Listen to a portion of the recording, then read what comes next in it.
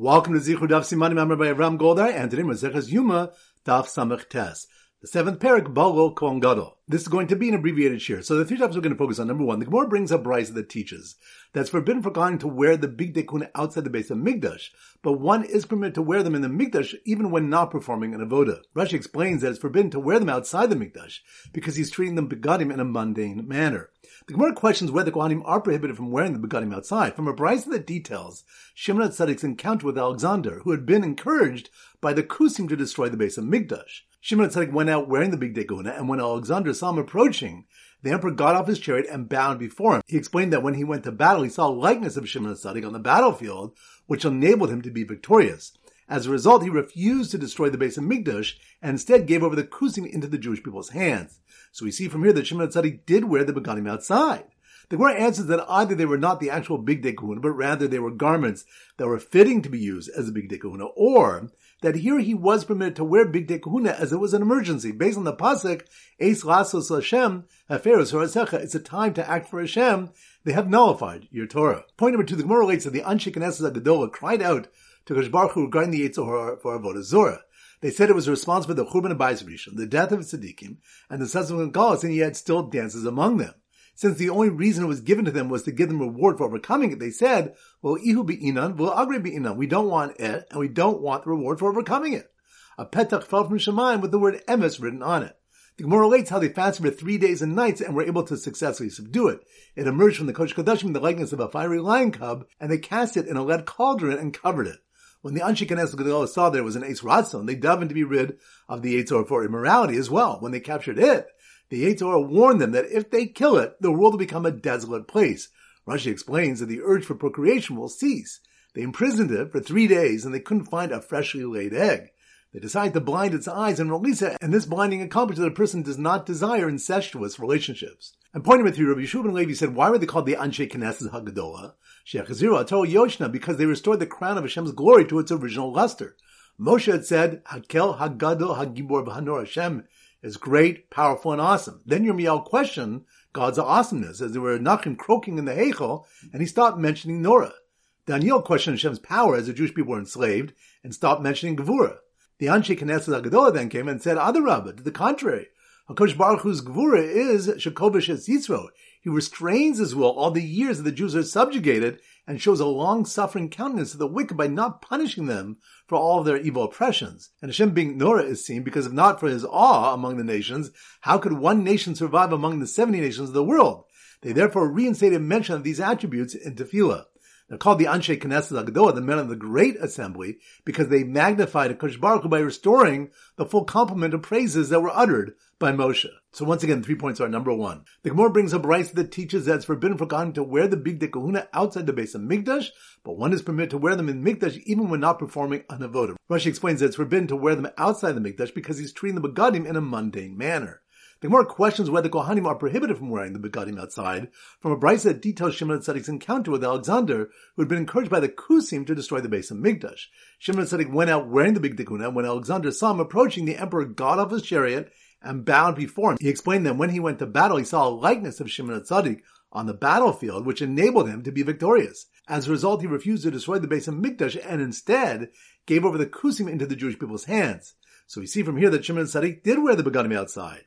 The Gemara answers that either they were not the actual big dekuna, but rather they were garments that were fitting to be used as a big dekuna, or that here he was permitted to wear big dekuna as it was an emergency, based on the pasuk, Eis lasos Hashem, haferos harasecha. It's a time to act for Hashem. They have nullified your Torah. Point number two, the Gemara relates that the Anshe Knesset HaGedolah cried out to Kadosh Baruch Hu regarding the Yetzer Hara for Avodah Zorah. They said it was responsible for the Churban Abayis Rishon, the death of Tzaddikim, and the subsequent Galus, and yet still dances among them.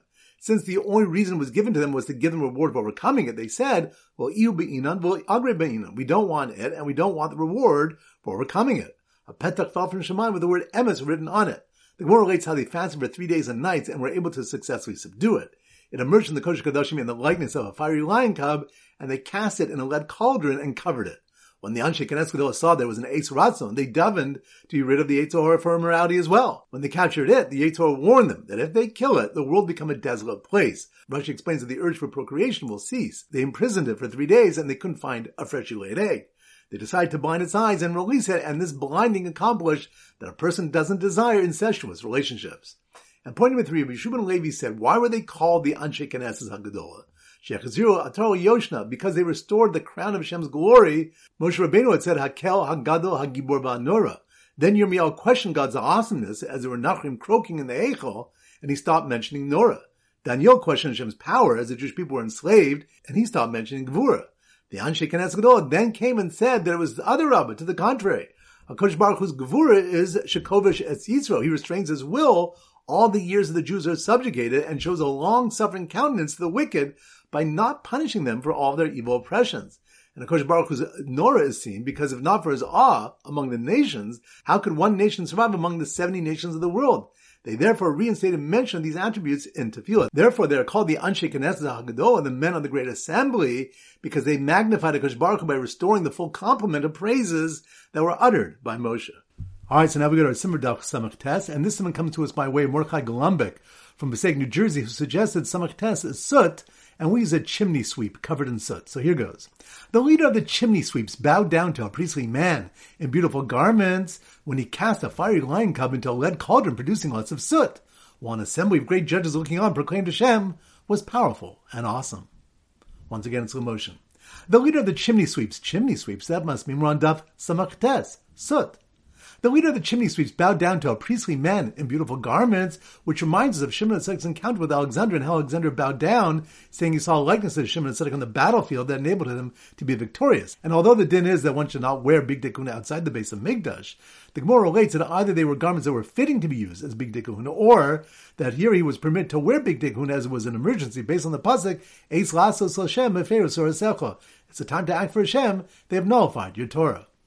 So the leader of the chimney sweeps bowed down to a priestly man in beautiful garments when he cast a fiery lion cub into a lead cauldron producing lots of soot, which reminds us of the Anshe Knesset HaGadola subduing the Yetzer Hara for Avodah Zorah and the decision to only blind the Yetzer Hara for immorality in one eye, lest the world would become desolate, which resulted in the removal of the temptation for incestuous relationships. So the leader of the chimney sweeps bowed down to a priestly man in beautiful garments when he cast a fiery lion cub into a lead cauldron producing lots of soot, while an assembly of great judges looking on proclaimed Hashem was powerful and awesome. Which reminds us that the Gemara explains the reason why the Anshe Knesset HaGadola were called by that name is that they restored Moshe Rabbeinu's praises of HaKadosh Baruch Hu of Gibor and Nor that Yirmiyahu and Daniel had ceased to use, thereby magnifying Hashem's greatness. So once again, the leader of the chimney sweeps bowed down to a priestly man in beautiful garments when he cast a fiery lion cub into a lead cauldron producing lots of soot, while an assembly of great judges looking on proclaimed Hashem was powerful and awesome. All right, that concludes the shir. This is Rabbi Avram Golden Zichu wishing you a great day and great learning.